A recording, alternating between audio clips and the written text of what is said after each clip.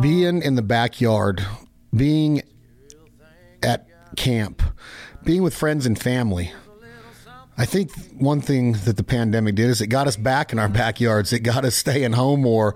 And, man, we just started doing so many cookouts, so much grilling. And we've been partnered with Traeger Grills for the last decade. And I don't know if you can be more innovative than what this brand has done, from the new Timberline XL and the new Flat Rock, the Ironwood 885, all of their pellets, their rubs, their sauces, their glazes, their smash burger kit, you name it. Traeger Grills is awesome.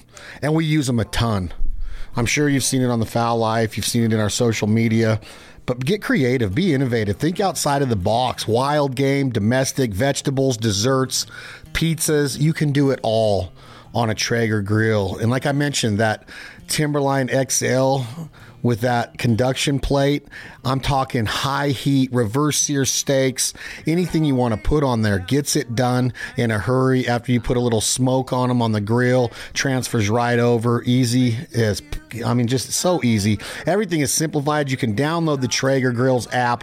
You can find recipes. You can work with pros like Matt Pittman at Meat Church and Chad Ward at Whiskey Bent Barbecue and so many others from across the country to master these recipes. It's simple, and that's what Traeger is all about. They did not want your backyard experience to be complex. So when you're thinking of fun and good food and flavor, recipes, thinking outside the box, think no further than Traeger Grills, the official grill of the Foul Life podcast and the Foul Life television. I can't wait to get back in my Traeger grill and just cook up something delicious. Thank you all very much.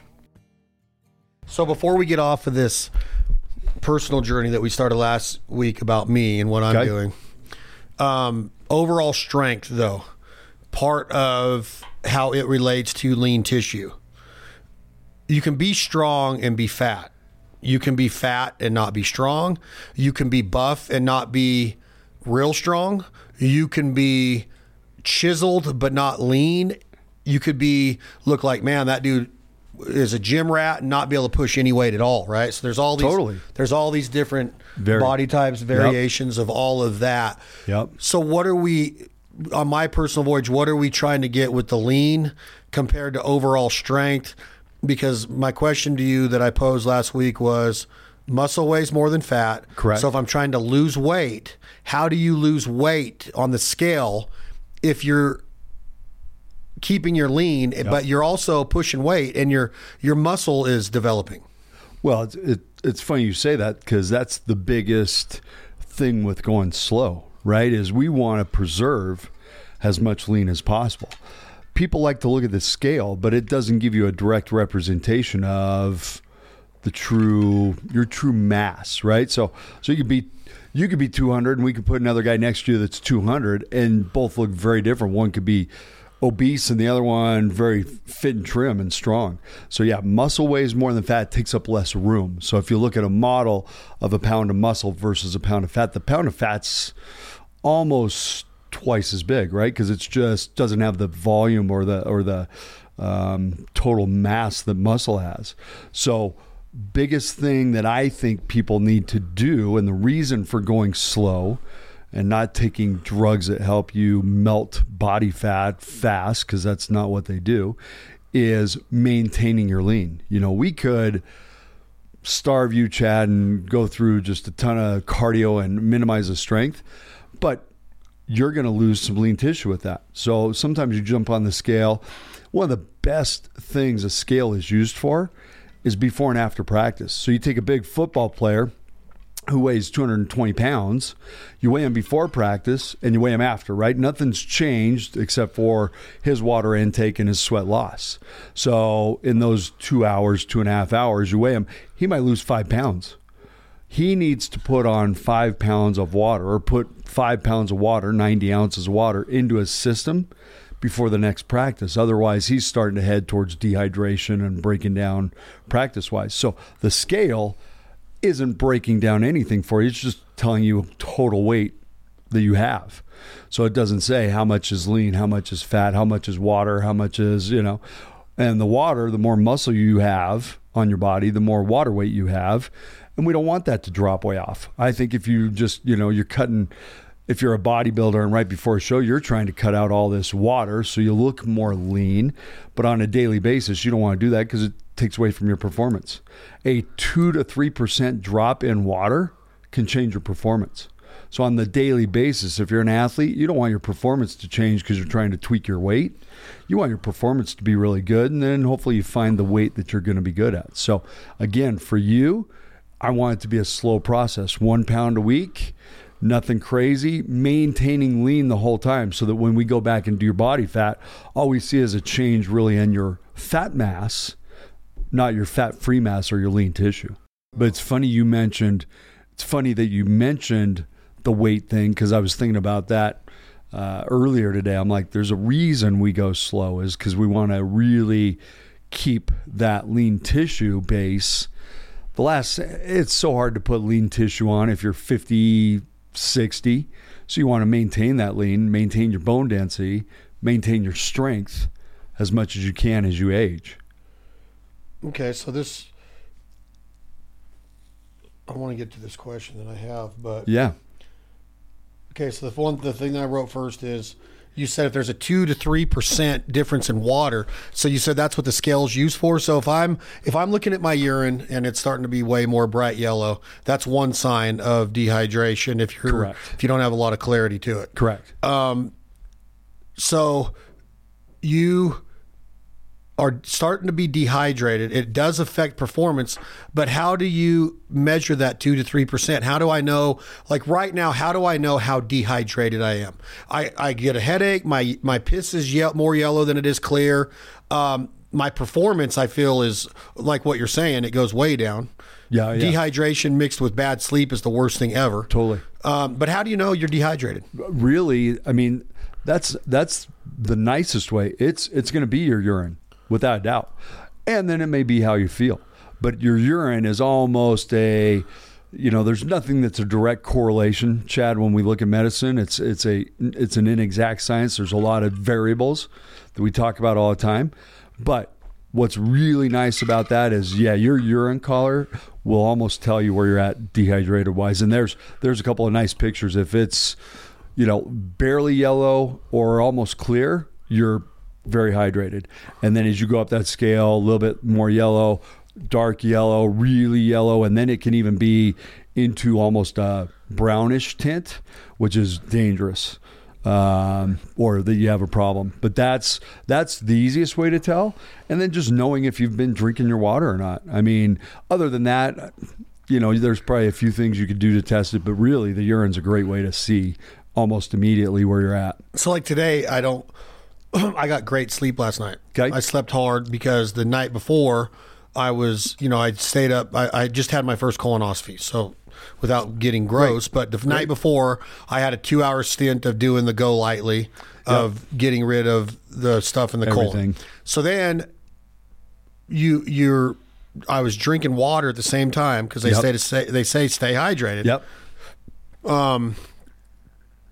I got a terrible night's sleep the night before, but again, I had to wake up at 4:00 the morning of the procedure to do the other half of the Go Lightly gallon. Gotcha. So, they give you a break, and then you wake up and you finish the other half, which took me about an hour and 15 minutes until 5:17 or something.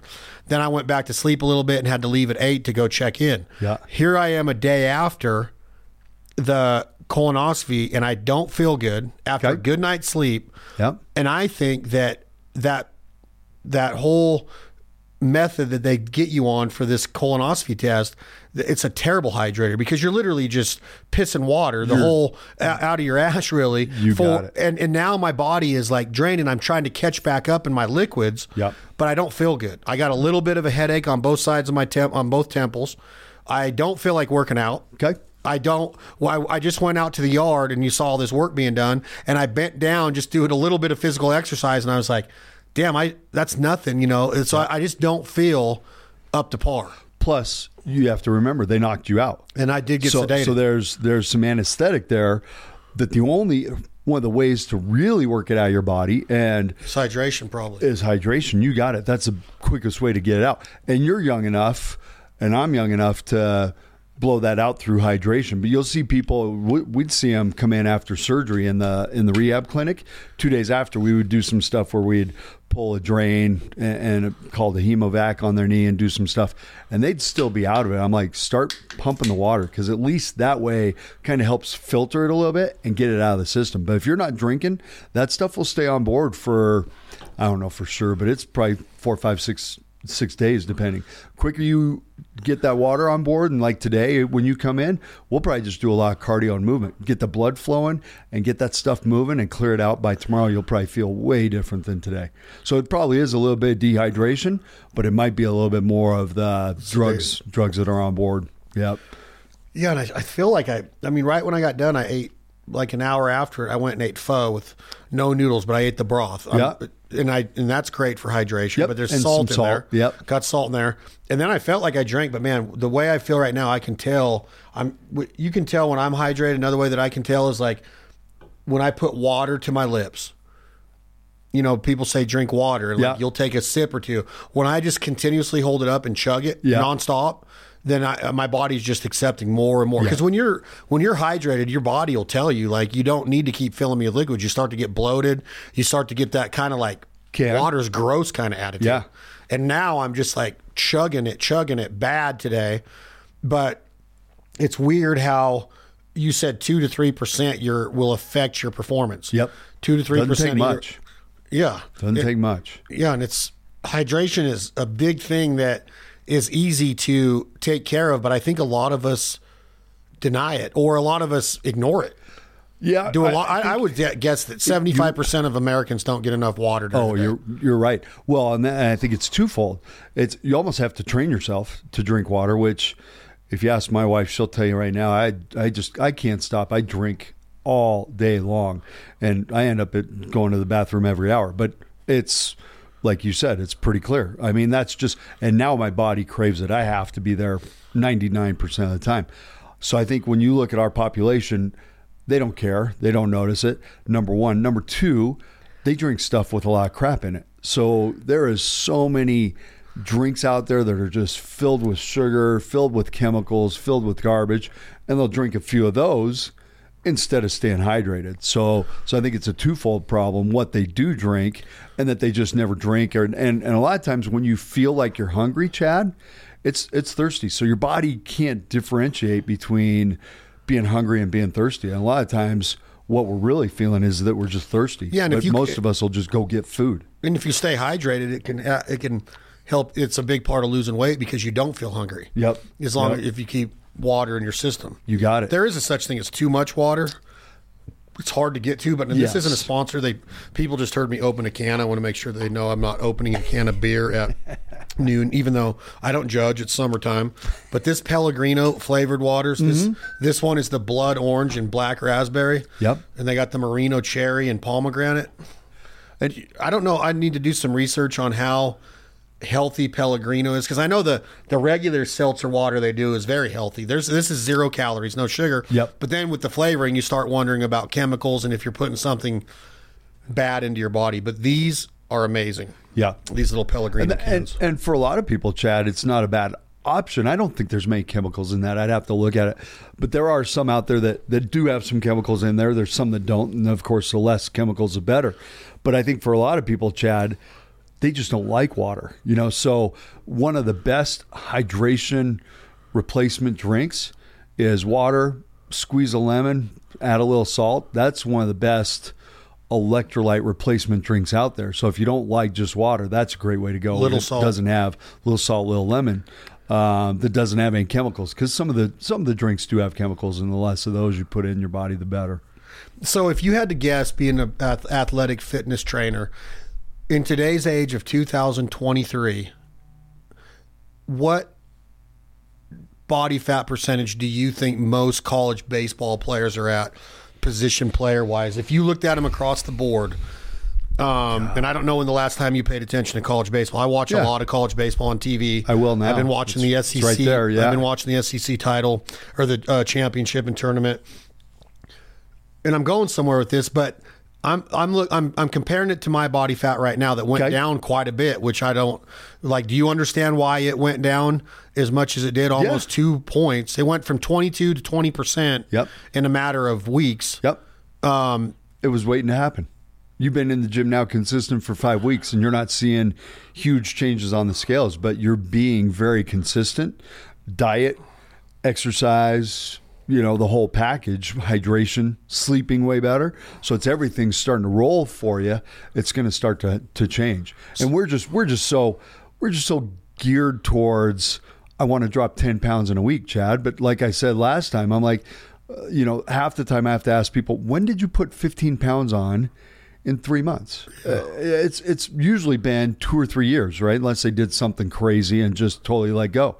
It's usually been a period of time, and we just are so keyed into, I just want to lose it in 2 weeks. It's like, no, that's not, number one, not the right way to do it, right?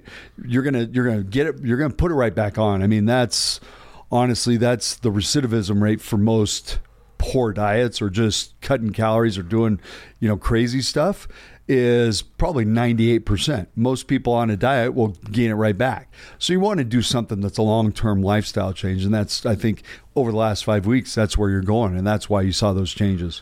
So if you had to guess, what do you think most of them walk around at? It, again, really depends, right? Catchers are a little bit bigger. Sometimes third and first baseman's a little bigger. You look at those athletes in the outfield.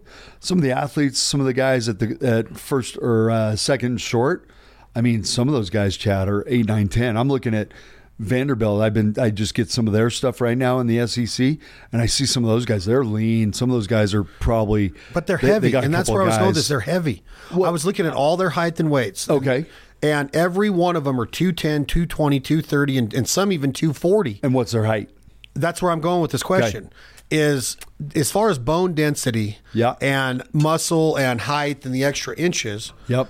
How much does that parlay into, if I'm 5'10", 230, how much difference is that than being 6'2", 230 or 6'4"? Because you start to get taller, you start to get way longer, obviously, and you look skinnier. There's a couple of stats or a couple of easy calculations you can do. But my body fat gets to 17, 18%. That's good for my age. That's excellent. Yep. That's elite for my age group. Age group, yep. So as a 20-year-old athlete in college, if you're 6'3", 240 or 6'3", 230, let's say. Yep. How much different is that than me being 5'10", 230 at 48 years old? Does this question make sense of where I'm going with it? Yeah. I'm kind of wondering if I'd look a lot better if I was 6'3", 230. Yep. Than 5'10", 230 probably. Totally. But how much difference is that? Does it just mean I'm carrying more fat? Does it automatically mean that, or can I have more lean and more muscle development than they do at 6'3", 230? And that's why I don't have the height in inches, but I have the pounds. So it would depend. Again, probably one of the best posters I've seen, and I wanted it for the gym. And this was a female poster because it was basically, I think it was actually Dove Soap that did it. And it was like 8 or 9 ladies, all weighed between 135, 155, 140 to 160. So different. So you can't just put somebody on a scale. You get their height and weight. That's great. But if you don't know their body composition, you really can't break them down. So you get some guys who are 6'4", 220, and they're rock solid. You get some other guys who are 6'4", 220, and they look like a beanpole, right? They could be the same weight and just look very different with how they carry it. So to put you up against them, you're looking at 2 different animals, right? You've got 30 years on them, right? Or 25, 26, whatever. So very different. These guys are just developing. They're very athletic. So typically you're looking at a pretty low body fat, pretty good amount of lean tissue. And when you were playing baseball in college, you were trying to put weight on, right? It's not easy to do. So then we get to a certain point and that starts to go through and change, and it's real easy to put weight on, and then we're trying to keep the fat down.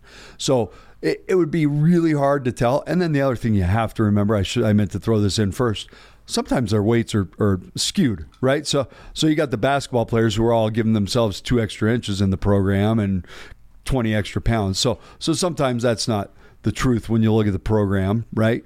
So we would have to break it down a little bit more to really see where their numbers are to get a better idea. But you're going to see guys who are, between 6 foot and 6'4" and can look very different because they just carry their weight differently, and some of them it's based on their body comp. So if I'm looking at myself I think that my ultimate weight would be 205. Yep, I agree with that. Okay, so where do I carry most of my fat?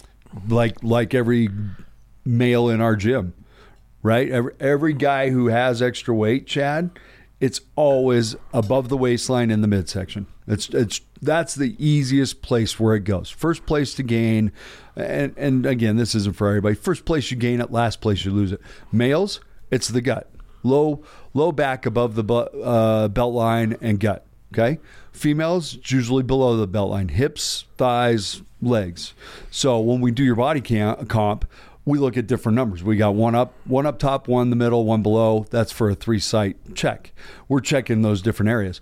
Everybody in our gym, in our age range, upper numbers are great, bottom numbers are great. It's that midsection. Okay, so we talked about that last podcast, Rob. Okay. But if I'm at 18% body fat, yep, and that is elite, okay, then that means I don't have a whole bunch of belly fat.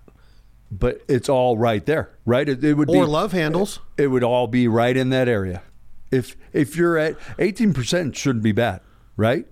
But you still have 18%.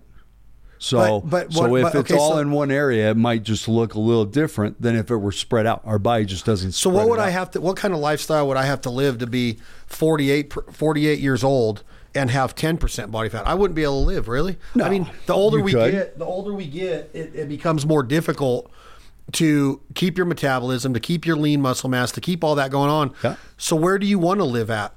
When you have to remember, you've been at this weight.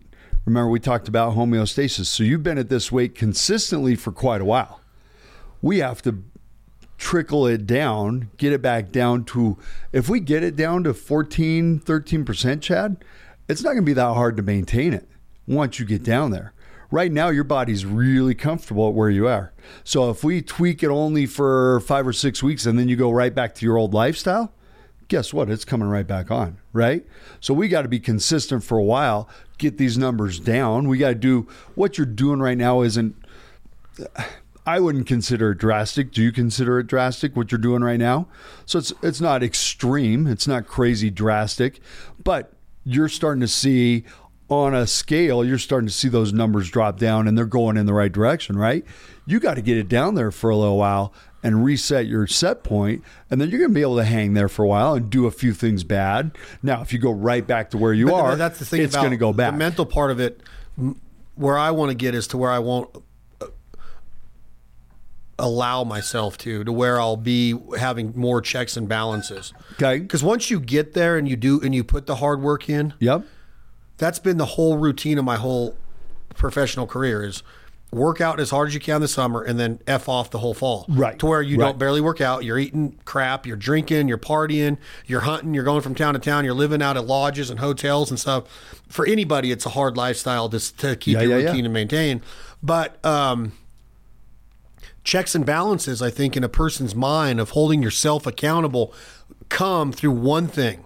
If you do crash diets and it falls off, that's why you gain it right back, because you don't hold yourself accountable. Right. If there's only one way to really hold yourself accountable. I mean, I've even seen these like shows like My 600-Pound Life that my friend watches religiously.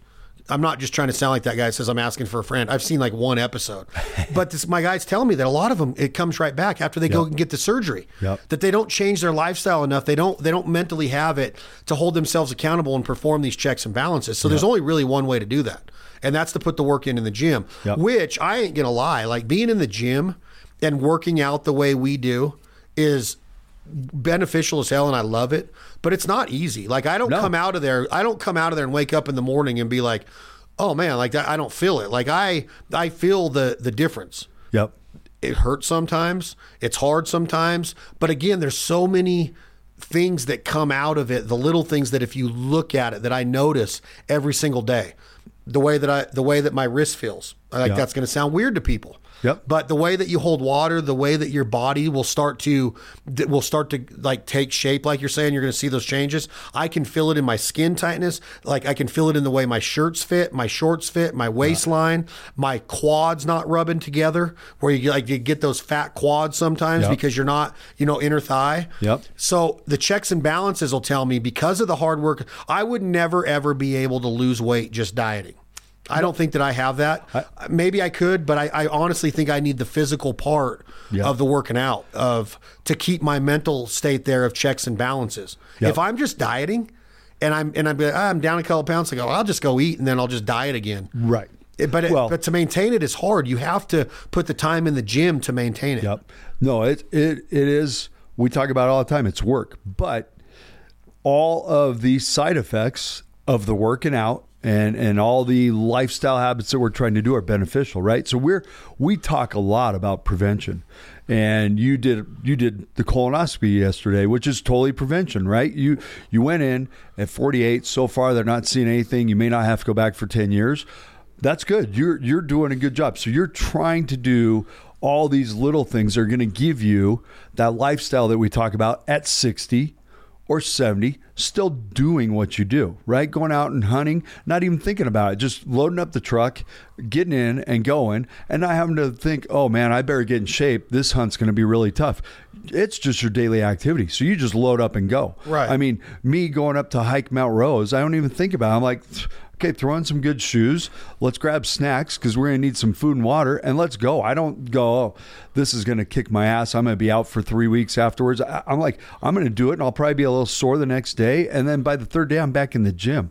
You're right. So it's those things, Chad, and it's creating that lifestyle that's based on maintaining this lifestyle at 50. Why can't we feel this way? I feel pretty good at 54. Why can't I feel this good at 64 and do the same friggin' things?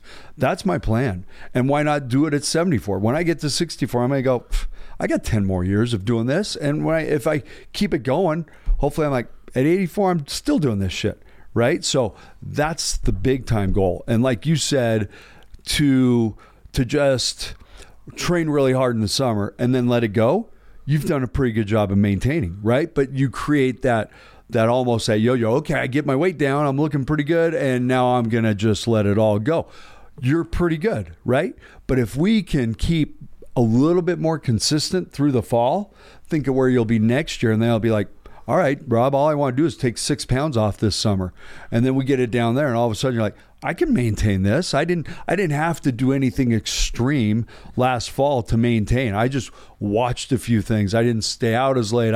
I actually exercised a little bit more. I stayed away from a few extra drinks. I just had some soda water and threw in a splash of liquor just to hang out, whatever.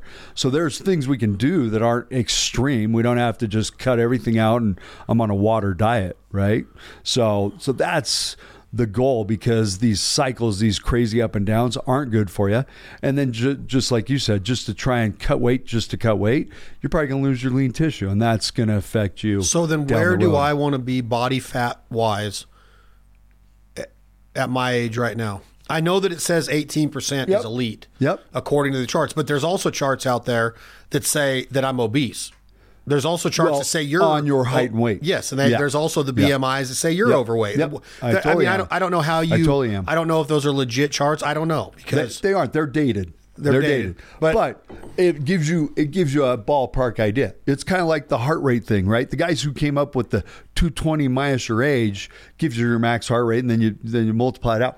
They're like, we didn't expect this to be the Bible on heart rate. It was a ballpark. So it's the same thing with this BMI, the body mass, and how heavy you should be at a certain height. Again, it all depends on where you're at, but these are just ballpark numbers, and then we can dwindle it down. We can do your DEXA scan or do some body comp things to kind of get a little closer and go, okay, I'd like you to get down a little bit here. And then some of it's the mirror test. I don't like how this looks, so let's take myself down a little bit and see if I can get my waist down. Now, can't spot reduce, right? So we can't just go into the gym and do an hour of abs and think that that's going to mold your stomach. It will change the muscle underneath it, but if we keep that layer of fat on top of it, it's not going to look any different, right? So now we got to do, and the other thing I wanted to touch on that you said, and we argue about this all the time. People are like, oh, it's 98% diet and it's 2% workout. I've never felt that way. You have to do the combo of lifting weights, which we've talked about before. Strength benefits are huge. You have to watch what you eat without a diet, because I think with a diet, you can train all day, and you go down to get a calorie-filled coffee in the morning, and then you go to all-you-can-eat sushi and do something crazy for dinner. You can eat yourself way over a solid training routine easy, right? So you've got to watch what you put into your body, and then there's got to be some movement and cardio. And when we talk about cardio, there's different ways of doing it. I don't like to just sit there on a treadmill and go for 2 hours and waste time. I think there's better ways of doing it. It might take us a little longer to fully burn all those calories, but we're going to be way more efficient. It's what we want to do with our athletes, like we talked about with Colton last time. Is we want to train like we're going to play versus, hey, Colton, just go jump on that treadmill for 45 minutes and let's burn 200 calories. What the frick's that going to do for him on the field? Absolutely nothing. So you've got to have all three, and the more all three are in check, the better your results are going to be. I'm going to throw another one at you, though, that's really helping me. Okay. Is, I don't know if it's called movement or stretching, or a lot of people, there's a lot of different theories on stretching out there. You can stretch your hamstrings too much and take the power and the explosiveness out of them by taking the elasticity or whatever all that science stuff is in biology. But I know for me, when I look in the mirror now, my torso is longer than it was 2 months ago. Right on. Does that make sense? Yeah. So I can see more of a long torso through, I don't know if that's through my spinal cord being stretched and moved the right way to where it's getting elongated over the stretches that we're doing, that the muscles are being released more to let my posture come back. So what I do is when I'm sitting in a chair, I'm catching myself trying to sit up more, trying to roll my shoulders back just a little bit more, and then I'm trying to take my belly button and activate it through my spine and pull it back through my spine, which I learned in 1993 in college. And that's changed a little bit. That might change too, but that's how I've always activated my core. Still does a great job. Right? When I'm shooting a shotgun, I've always thought about my core of activating it by that button is my belly button. And I turn it on and I bring it to my backbone. And I don't suck in. I kind of engage. You breathe and engage it, right? Yeah. So now that's the other thing, is that people could go in the gym and work out and really get that blood and that pump and that muscle full of blood. But my muscles feel better and perform better when they're longer. I don't know if that's a fiber thing or a tendon thing or a spinal cord deal, but my torso is longer today than it was 60 days ago. Have you had the wing sauce? Oh, yeah. Do you love it? I do. Do you love the name of it? The right wing sauce, I do. Isn't good that label. a cool name? The right wing sauce. Good label. It's good. It's unbelievable taste. Joel Cleefish, our buddy up in Wisconsin, came up with that recipe. And we're in New York, right by Buffalo. We're going to this local place called Doug's in the city we're hunting out of in September. And I'm like, dude, he starts telling me this story about this wing sauce. I'm like, well, fly some in here. Let's see. And we go to Doug's. We got to know the owner and some of the workers because one of the guys we were hunting with knew him and introduced us. We're like, can we come in here on Wednesday night, wing night Wednesday? It's Wednesday wing night, and all the locals are there. Can we toss some in the sauce and see what people think? And that's what we did. Overnighted it in from Wisconsin, tried it out on their wings, and that's when I said we're going to do this. We're going to put it in the Provider line. So now you can get the Provider right wing sauce at theproviderlife.com. It's going to be on wings and fried pickles and other dishes at the Nashville Scoreboard, the Nashville Palace, the other restaurants in Nashville. Dip your chicken fingers in it. Your chicken fingers. We had it at Pinocchio's that day. Plus all of our dry rubs, the brand new brand beef rub, the brand new Mother Cluckin' chicken rub, plus our 10 originals, the Fowl, the Sonora, the Flaky, the Spawn, the Crosshairs, the Dragon, the Brit, the Drop Tine. Swine is our pork rub. We got so many good rubs. The proof's in the pudding. The flavor's unbelievable. The experience is unbelievable. Don't forget to get your hands on a Provider cookbook. 80 recipes. Chad Mendez, myself, Clint Clay, Alex, Jennifer, Tom, Dan Henderson. There's so many different recipes in there from families, Billy Bogies, smothered deer steak from Prairie Wings, Duck Camp, Arkansas, USA. We're proud of the Provider Cookbook. We're proud of the Provider. Check us out at theproviderlife.com. Get your rubs, get your cookbook, get your right wing sauce, and check out the Provider TV on My Outdoor TV, the Mode TV app. Brand new episodes for season 2 are going to be releasing very soon. And you also could check out the Provider YouTube channel. And I ain't going to say a lot about it, but we got another podcast coming. Might be called The Provider or The Provider Life. Keep your ears open for that. We got an awesome host that's going to be taking us down that road. Everything Provider, from grilling and chilling and butchering and processing and foraging and marinating. Whatever you talk about with your wild game, your domestic meats, your gardening, your vegetables, your desserts, you're going to hear it on the up-and-coming The Provider podcast. Alex, you love The Provider? I do. You heard it here. Alex Crosby loves The Provider. Vision. I just had a lens retraction surgery last year. It's pretty much like cataracts that you're going to get in your 60s, 70s. Everybody's going to get it. Once you get it, your vision is there. It's never changing. Artificial lenses. I had it in my mid-40s, and I'm telling you, with what I do with duck hunting and scouting and watching my daughter grow up, and I'm just so thankful that I'm back to 2015 in my right eye and 2020 in my left eye, thanks to Dr. Matt Mills, who you've all heard on our podcast. But I want to protect my eyes, and that's exactly where one of our badass partners comes in. Oakley Eyewear, the Oakley culture, the Oakley lifestyle. Protect your vision when you're shooting, when you're fishing. Nothing worse than getting a hook in the eye with somebody casting on the same boat. You just can't take it for granted. The damage the sun can cause, the rays, the UV, just keeping the dust and the dirt out of your eyes, just everything during a hunt. Pit blind, boat blind, it doesn't matter. Sun up, they make different lenses for different skies. Oakley standard issue. I just love the entire story and culture of Oakley Eyewear. They are iconic. They're sold all over the world, and they support the military and the blue line and conservation and hunting and fishing in the outdoors and living off the land. And we never hunt without our Oakleys. Everybody's like, why you always got your sunglasses on? Shouldn't be wearing sunglasses. You probably shouldn't in turkey hunting. I don't wear them in turkey hunting because of the vision of a turkey and the reflection. But when I'm shooting consistently on the trap range or the sporting clays or the skeet or the 5-stand, or I'm in a duck hunt or a goose hunt, I have my Oakleys with me at all time. I put them in my banded backpack. I have them in an Oakley hard case. I keep them protected. The prism, lenses, everything that goes into the technology behind the Oakley brand and the frames, the function of them, all of the different lenses that you can get, and the way they protect our eyes. The technology is second to none. You got to get a pair of Oakleys. I know there's a lot of choices out there when you want to protect your eyes. There's a lot of choices when it comes to being a customer of a eyewear company, but remember, please support the brands that support this lifestyle. Oakley, the official eyewear of the Foul Life TV, the Foul Life podcast, and everything we do here at The Provider and Where the Pavement Ends. Thank you so much for supporting Oakley. Without a doubt. And remember, I don't know if you remember this, Chad, but it goes back to a couple things. Right away, when you came in, I told you were a little bit muscle bound, right? And that was just your build, basically through your training, where you had taken yourself.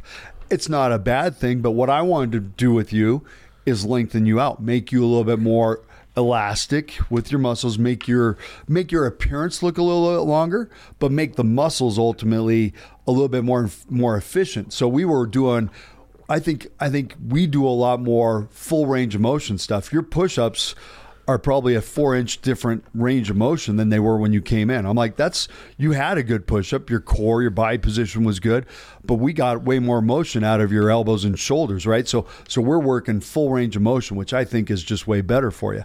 The other thing that we talk about a ton is posture. So every exercise that we do, we're trying to make it whole body, right? We're trying to involve some core, work on your posture, lengthen the body. And one of the things this is way back at what was formerly called Exos, and now Athletes Performance, now it's Exos. He would tell his guys, young guys too, hey, you're going to be 2 inches taller when you leave here. And it's like, are we going to make you 2 inches taller? No, but we're going to lengthen you out so these muscles work properly over a longer range of motion, and ultimately your posture is going to be better. You're going to be 2 inches taller. And when we look at our young kids, I mean, you see it sometimes when you walk into the gym and see the girls standing and carrying a heavy backpack. and sitting in a chair all day at school, their posture sucks. So sometimes we'll go through a warm-up with them that's 10 or 12 minutes and they get bored with it, but it's just to open them up and get them moving and wake the muscles up and get that length out of them. And I think over time, you're noticing exactly what I wanted you to notice with that. So is it possible to get taller? No, not really. But is it possible that you've lost some of your height through your poor posture? Hell yeah. And then we do lose inches as we age because of the weight that happens on our intervertebral discs. We've got basically 26 intervertebral discs that are fluid filled. And so throughout the day, they become less fluid filled, and so you will shrink. Now, if you do the right things, Chad, you can maintain your height for a lot longer because you're doing the right things. So you're decompressing your spine, you're working on your posture. Your core is really effective at maintaining your posture, so you can maintain your height for a lot longer. So if we had measured you when you first started, and you're like, shit, I'm an inch shorter than I was so and so long ago, 20 years ago. Well, that's probably true. You probably lost a little bit of height. Could we get back a half an inch, maybe 3/4? Sure, because it may have been postural, lack of core, just the way you held yourself, spending too much time driving, sitting at a desk. So that can definitely change. Do those old school decompression tables work where you would flip over? Where you put your feet? Sure. They can be beneficial. Some people love those things. Do they still work? Do people still use them? Oh, yeah. Why don't you have one? Why don't I have one? What's another thing that you can do in the gym to get that same? And if people don't know what I'm talking about, you would put your feet in these cuffs and you would be on a table that swings. And you got to control it, obviously, because I've seen people fly out of them. But, you start easy. But then you kind of like flip all the way, all the way inverted with your feet up in the air. You're almost in a headstand or a handstand. Yeah, that's what they're called. They're an inversion table. Inversion. What did I say? You said a decompression table. Yeah. No. Yeah. It does decompress your spine, right? Because it's traction. So what some else people can you love do in the gym to get that effect? Everything. If I wanted to get it today, we do. Rolling out? Well, the rolling would lengthen the muscles is not going to change. And we do roll the back a little bit, so you might feel like you're lengthened there.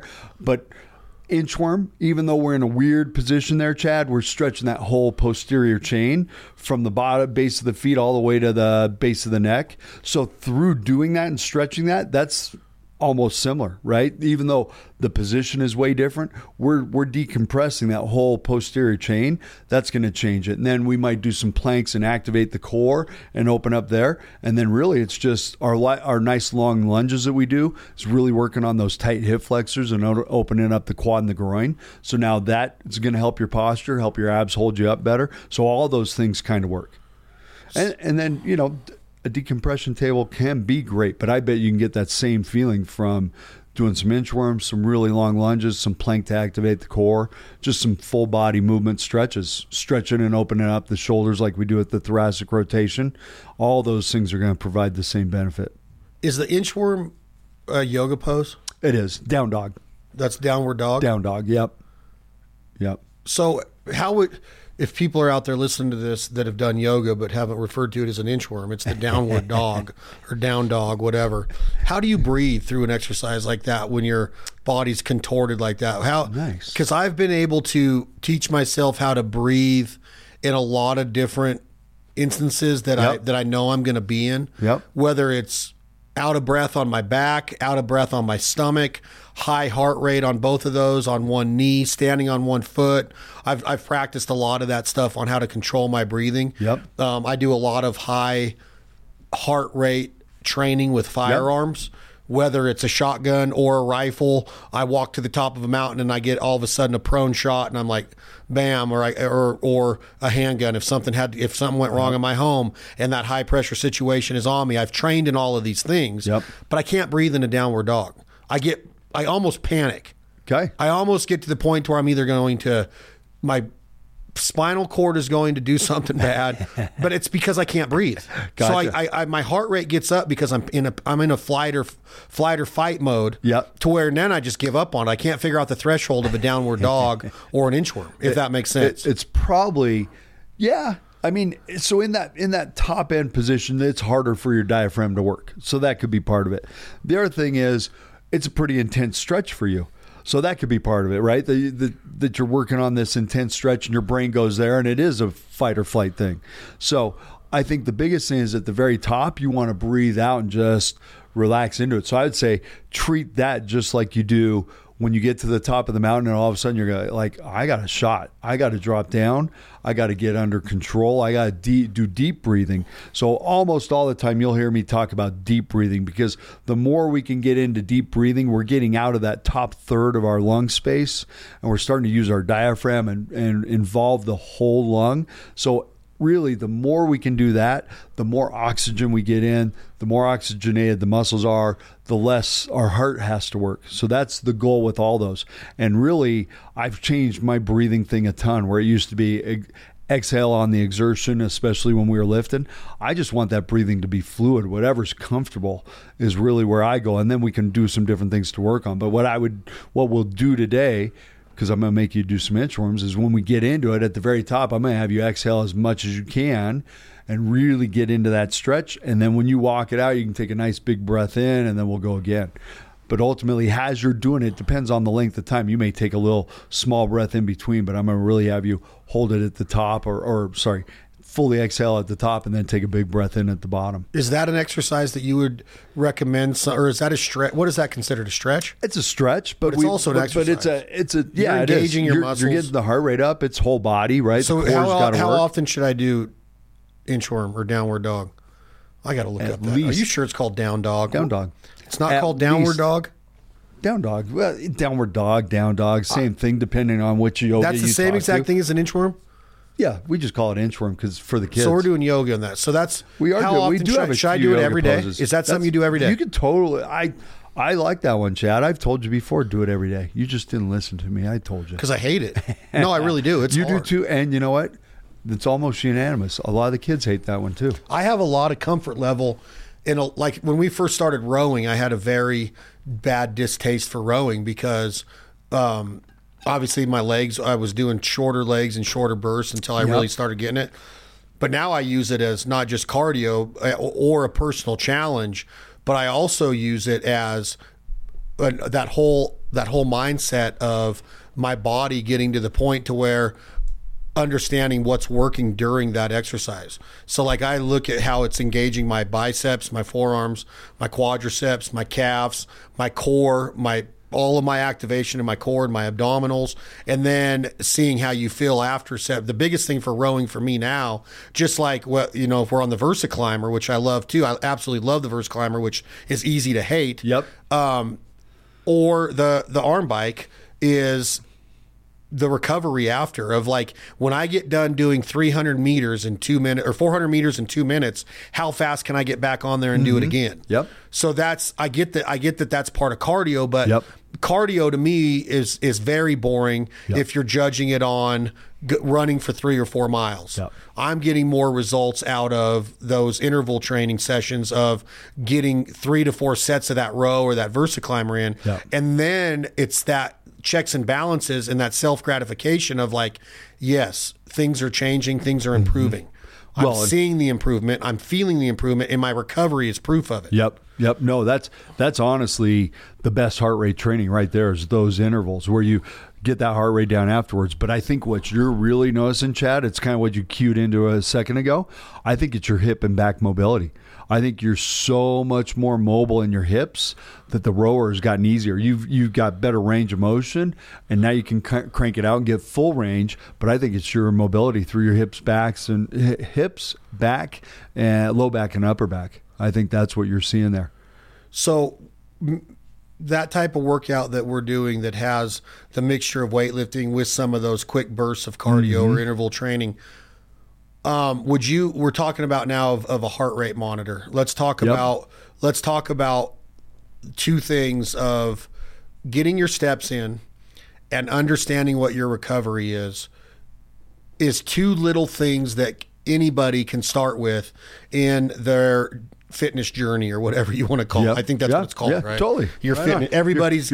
For everybody, at least once in your life should experience or be involved in a fitness journey. If you're not every day and you don't live it and breathe it and that you make it a constant in your life, you should at least experience it one time. And a lot of people don't. I would hope. You would hope. But in their fitness journey, getting steps in I always used to look at people like, oh, dude, walking isn't shit. Like, you can't get anything on walking. Now I'm doing walks that I'm concentrating on my posture. I'm concentrating on my footprint, on the way my feet scale the ground, barefoot in the morning on the cold concrete. Yep. I'm doing stuff like I've never had a DUI. I've never been in a sobriety test, but I'm doing things that would be involved in a sobriety test, the foot to foot balance, walking on edges. I'm doing things to where I'm standing on one foot a lot and doing, whether it's brushing your teeth in the morning, it's a great way to judge your balance and to feel like, can you even do that? Can you close your eyes and brush your teeth with one foot in the air? Try it tomorrow morning in the dark. Yep. Close your eyes and try to brush your teeth on one foot, and you'll be surprised how many people can't do it. Don't make them close their eyes yet. You got to start with just the foot. Well, okay, fine. Do it without closing your eyes, but get to the point to where you can. Because I was going to say, we use that functional movement screen, right? And a lot of times people will just bomb on the balance, because balance is, I mean, I've got guys who are 35 and 40, Chad, whose balance is just god awful. But their job is sitting all day. But if they just did, like you said, one of the easiest metrics you can get is just movement. I mean, like when the weather's crappy and Tiff and I just decide to hang out for a little while, I'll look at my phone at noon and it's like, geez, dude, you've got 600 steps in, and on a normal day, I get almost 1,000 steps with each client. So usually I get to work right at 6, and by noon I'll look at my phone. I've got 6,000 steps. So on one of those Sundays, how are you where judging that? How are you counting that? I'm just using. Is it a watch? So that's my iPhone. I'm just using my iPhone for that one. How do you measure? I almost always have it on me. It will measure. Your iPhone will measure steps in that activity. That activity app, they'll measure steps, and I have it on me way too much. Yep. Really? So So I'll show you right now. Now it's way up because Jake and I hit a few golf balls this morning, right there. You already got 10,000 steps in. 10,000 steps, and it's 1:00. Where is that at on an iPhone? So it's this app. All right, we're teaching you guys something. App. Maybe you guys already know. Just the health app. Okay, wait, the heart? Yep. Wait, I wonder if I have that. Just the health app. Is that is that one that comes with it? It's one that comes with it. Health. You probably zoomed it out. Welcome to health. I've never been on it. Learn more, continue.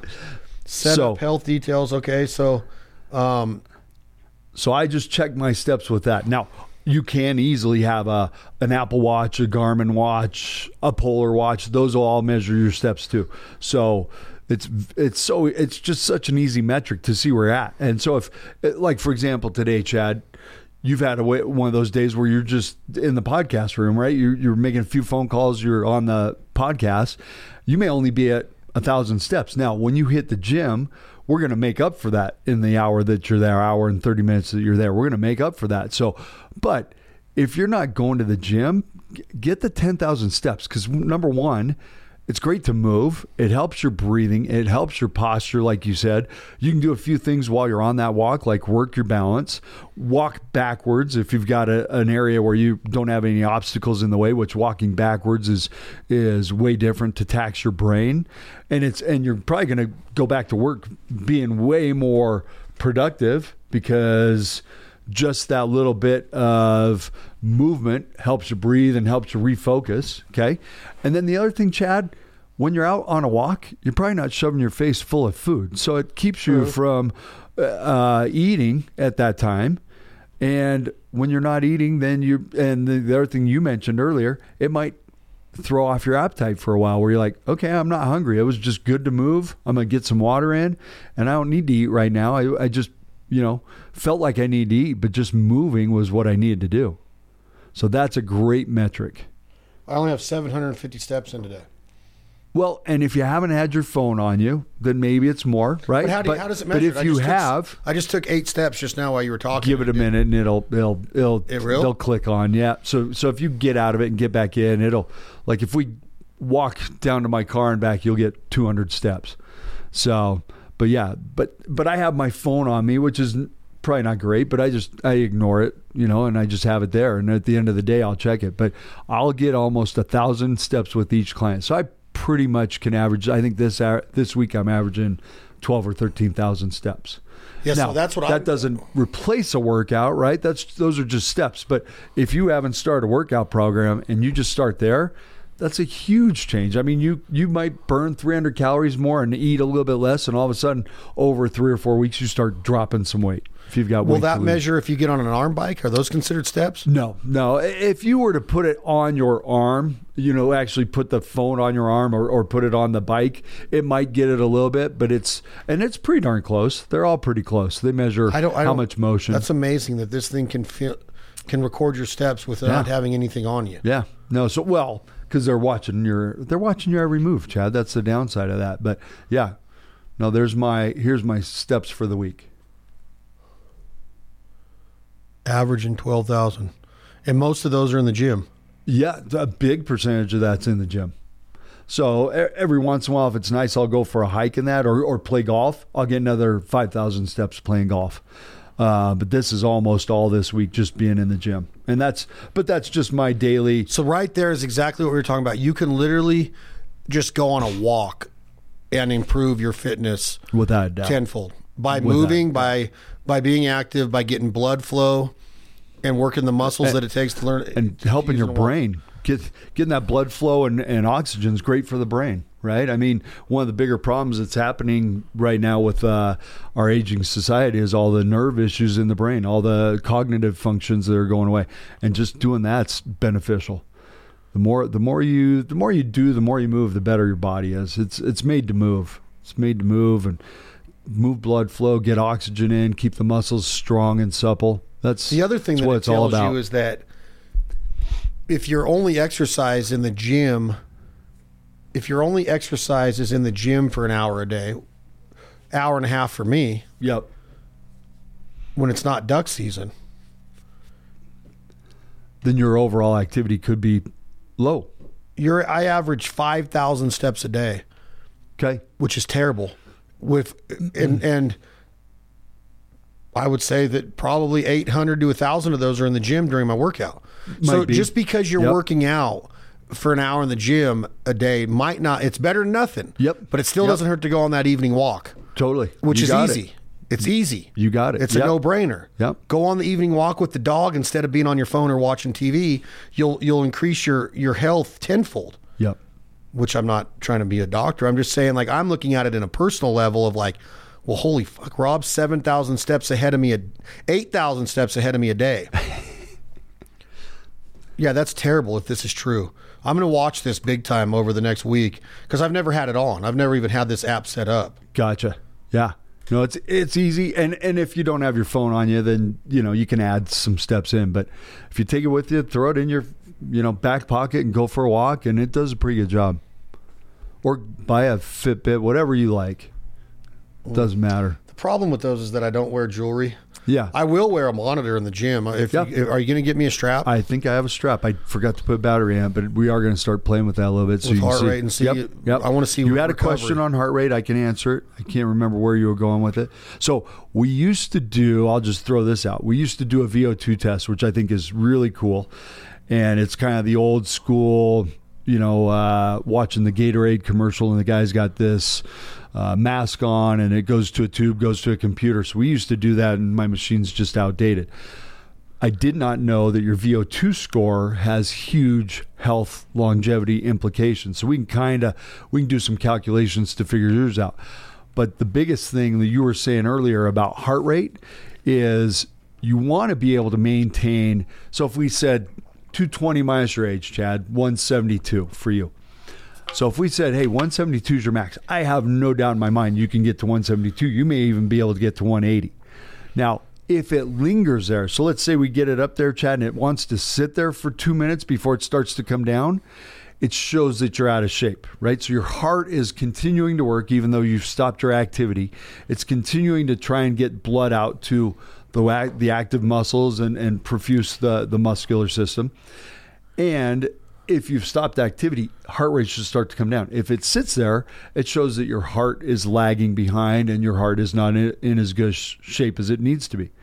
The more you do the intervals that we talked about earlier, the better it is. But what you want to watch for is your heart rate should drop 30 beats in the first minute, followed by at least another 20. So let's say we get you to 172, 175, and then we just do a slow walk in the gym. In the first minute, Chad, I want you at 142, in the second minute down to 120. Then we go right back into another interval. That's how you know your heart's in good shape. The quicker it recovers is another way you can test yourself to see how good a shape you're in. It's kind of not dumb, but unintelligent not to do that. It is. It's another great test that doesn't take anything. You don't even have to have a monitor on if you just learn how to do your pulse at your wrist or your carotid artery. It's really easy. Take your pulse, and if it sits there for a minute before it starts to go down, you know you're not in great shape. You want to get in better shape. Now, the other thing you can tell is if you're our age, right, and your max heart rate's like 135, 140, we know you're not in great shape. Now, I'm not telling everybody to go out and see if you can get your max heart rate up, right? That wouldn't be the best thing to do if you've been sitting on the couch forever. Just start walking like we said. But these are some easy, great tests to do to see kind of where your heart is. And again, your heart does a lot of freaking beats a day. Your lungs do a lot of breathing every day. And if you're not working them, then they're probably dropping off steadily as you age. And that's a problem. Big time. Yep. I guess that's a good place to end it. Is there's really no excuse. I don't care. Like, there's so many theories out there that people make up of why they don't work out or they don't stay on this. You know the biggest one besides the TV thing? The time. It's fucking hard, Chad. Yeah, it's hard. It's hard. Work is hard.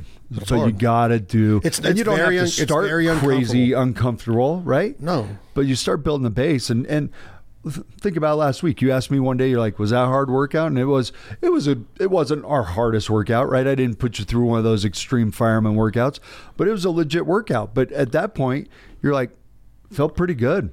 Today was a good day. Now, somebody who's in shape or in bad shape, that would have killed them, right? Yeah. But for you, where you're at, was it hard? Not necessarily. Did you feel pretty good afterwards? Yeah. So we're progressing, right? And progress. We'll talk about this more on the next podcast here with Rob Knatzer from Sierra Strength and Speed right here at This Life Ain't For Everybody. But, if you really want to get down to another part of this whole thing is aesthetics. And I think that we've talked about, sex drive and testosterone, and look, if you do have a boyfriend or a girlfriend or a husband or a wife, it's your responsibility to stay looking good.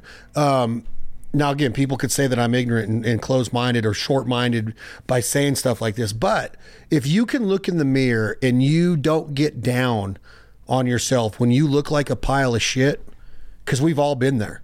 We've all had those days where you wake up and you're just like, God, if that doesn't tell you something, like if that doesn't activate something in your mind or twitch something of like, no more, then something's wrong with you. If you can continuously get down and dark because of the way you look and you let it feed to the point to where you go the other way of like, well, fuck, it's too late now. That's crazy to me. Well, it's never too late. You can do things. So all of these excuses or theories or ideologies that why you don't work out, my back hurts, my knee went out, oh, I had surgery when I was 19 after an unbelievable high school football career. There's all kinds of excuses. No, a lot of it is you got a fork to mouth problem. Yep. You have a laziness problem, and there's just no way that anybody would ever persuade me that when you get out of the shower and you look in that mirror, because we all do, unless you don't have mirrors in your house, which I'm sure some of us don't, then there's something wrong with you, because that gets me dark. That gets me down if I look at myself and I'm like, oh my gosh. Well, and I was going to say, and if you're 40 and this is happening, hopefully you got 40 more years. You can flip the switch. I mean, that's the amazing thing about your body is it's never too late. They've done studies on 80-year-olds putting on a little lean tissue and a little bone density. So if you're 40 and you're feeling like this, then time to change. It's time to change. I mean, it's never too late. By 45, you could feel like you did at 25 if you feel like crap at 40. If you start doing the little things, just slowly increment it up, watch what you eat, watch what you put in your mouth, move your ass, and all of a sudden you might be like, man, I feel better at 48 than I felt at 30. It's going to stimulate you to want more. Yep.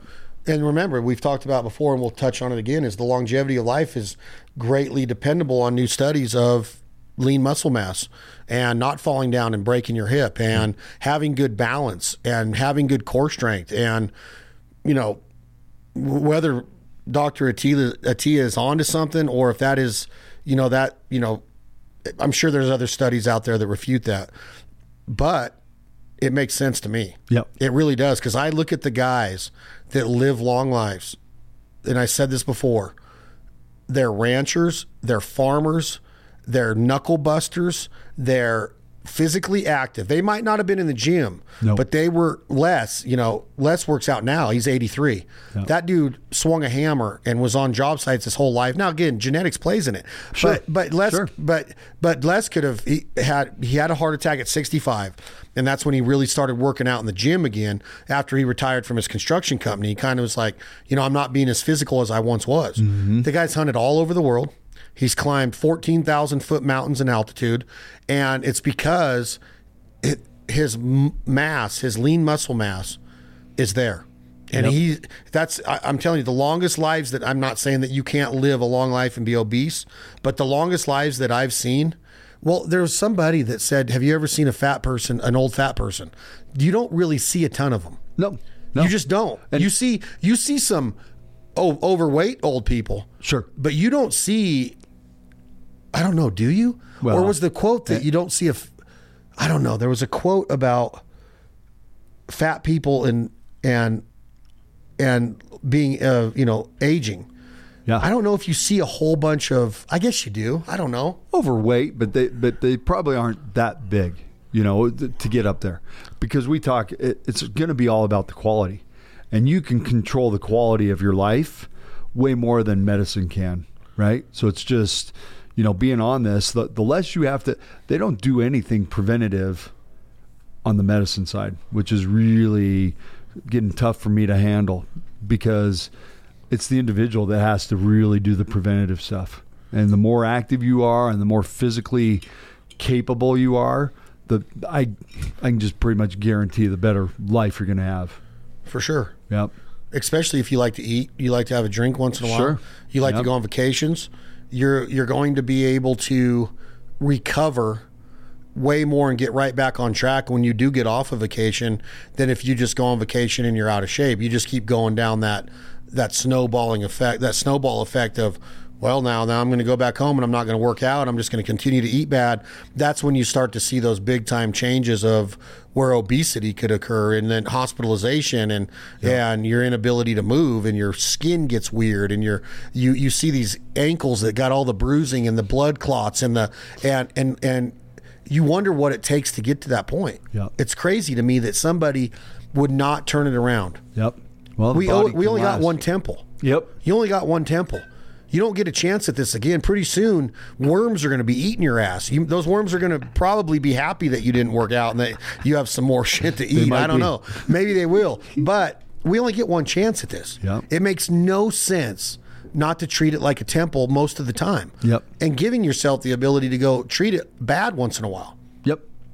That you're going, I'm not saying that you're never going to go party or go to the buffet at the casino and pig out, or all you can eat sushi, or go to Mexico and have 19 sugar drinks in a day.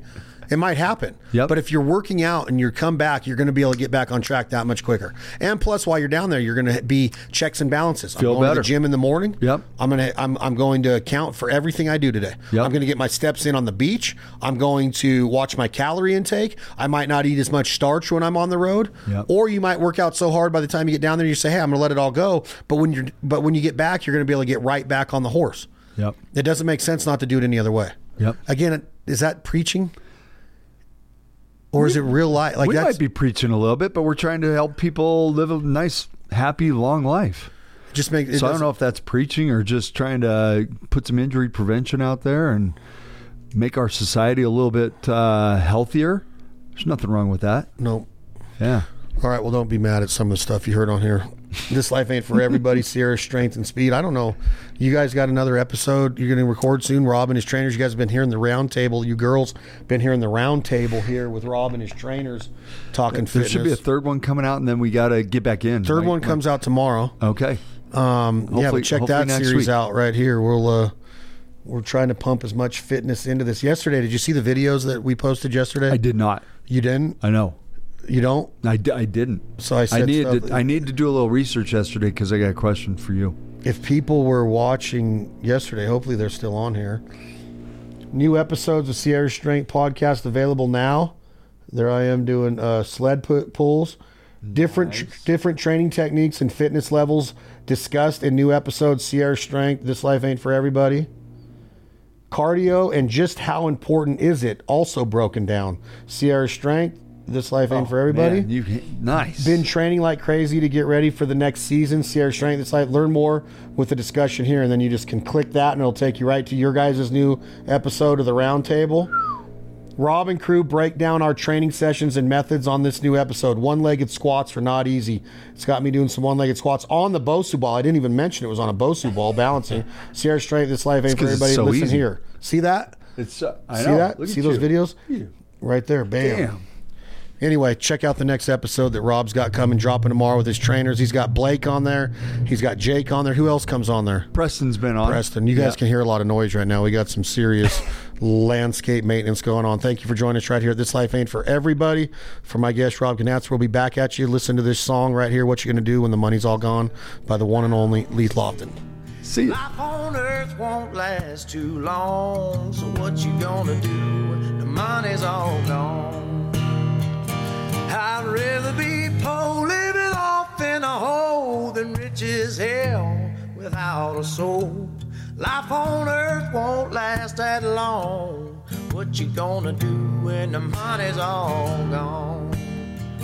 Say life on earth won't last that long. What you gonna do when the money's all gone?